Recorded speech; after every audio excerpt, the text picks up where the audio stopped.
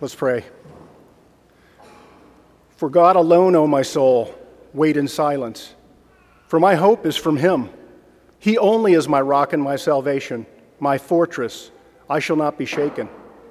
On God rests my salvation and my glory. My mighty rock, my refuge is God. Trust in him at all times, O people. Pour out your hearts before him. God is a refuge for us. Heavenly Father, we come before you this morning to praise and honor you, for you are our rock and our refuge. Our salvation rests on you and you alone. Were it not for your lavish grace that you have poured out upon us, we would still be in our sin. We would still be your enemies. We would be alienated from you, without hope and strangers to the covenants of promise. But Father, for your own good pleasure, you chose us. You predestined us to be adopted as sons and daughters, not because of anything we have done, but when the goodness and loving kindness of God our Savior appeared, he saved us not because of works done by us in righteousness, but according to his own mercy, by the washing of regeneration and the renewal of the Holy Spirit. We are so grateful that instead of giving us what we deserve, what we have earned by our own personal sin and our inherent sin nature, you chose to offer up your Son in our place. The spotless Lamb of God, the only righteous man to walk this earth, took upon himself our sin, our guilt, our shame. What wondrous love is this, that the Lord Jesus would offer up his life as our ransom to free us from the bondage to sin and from the wrath of God which we so rightly deserve. That in him we are reconciled to the Father. We are sons and daughters of the King and joint heirs with Christ of an eternal and incorruptible inheritance. Because of Christ, the sting of death has been removed, and in him we have the hope of resurrection. And we hope in the promise of salvation in Christ's return, when sin, sorrow, and death will be no more, when the dwelling place of God is with man, when our faith shall become sight, and we will be like our Savior, for we shall see him face to face. Father, our hearts overflow with love and gratitude to you, Lord God, for the love that you have lavished upon us.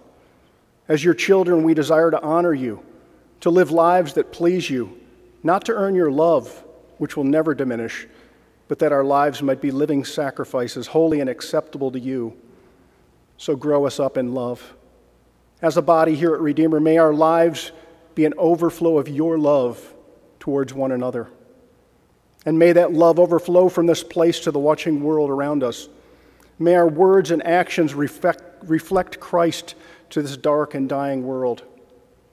Help us always to remember, since in Christ you reconciled us to yourself, we too are your ambassadors, for you have entrusted us with the message of reconciliation, the glorious gospel of Jesus Christ.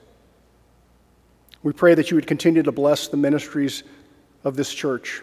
And as we meet each week, use the preaching of your word, the sacraments, and prayers to grow us in the faith. Continue to give us tender hearts that are teachable and submissive to you, and protect us from anything that might hinder our fellowship with you and with one another. For our missionaries, we pray that you would protect them both physically and spiritually. Grant them fruit in their labors. Our prayer is that people from every tribe and nation would be brought into your glorious kingdom, and that with us, all the saints that have gone before us, we might lift voices of praise and thanksgiving together to you, our Creator and our Redeemer. Please continue to bless the ministry of Heritage Christian Academy. We are so thankful for the many students you have brought into the school and for the teaching that they receive each week. Bless each staff member and the faculty as they seek to honor you through their role in these students' lives. Father, we have people in our church who are suffering from sickness and illness. We especially lift up Nevaeh this morning. We ask that you would continue your work of healing in her body, and that you would guide the physicians as they determine the next steps for her and for the surgeries in the coming weeks and months. We also lift up our brothers and sisters who are grieving the loss of loved ones. We lift up the Stahl family and the loss of Heath's father, and the Big family and the loss of Mike's mother. We ask that you would be their comfort during these times of grief and sorrow. What a privilege, God, you have given us to live in a country where we have the freedom to worship you. And so this morning we lift up before you those who you have placed in authority over us. We know that you are sovereign over the affairs of men. As Daniel prayed, "Blessed be the name of God forever and ever, to whom belong wisdom and might. He changes the times and seasons. He removes kings and sets up kings. He gives wisdom to the wise and knowledge to those who have understanding."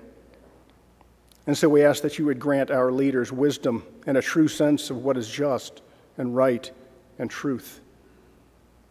And now as we hear from the preaching of your word, we ask that you would guide and direct as Pastor Tony brings us the message that you've given to him. Enable us to hear, open our eyes and our hearts so that we might grasp the truths that you have in store for us. Help us to go from this place a changed people, equipped for every good work. And we ask all of these things in the name of our precious Lord and Savior, Jesus Christ. Amen.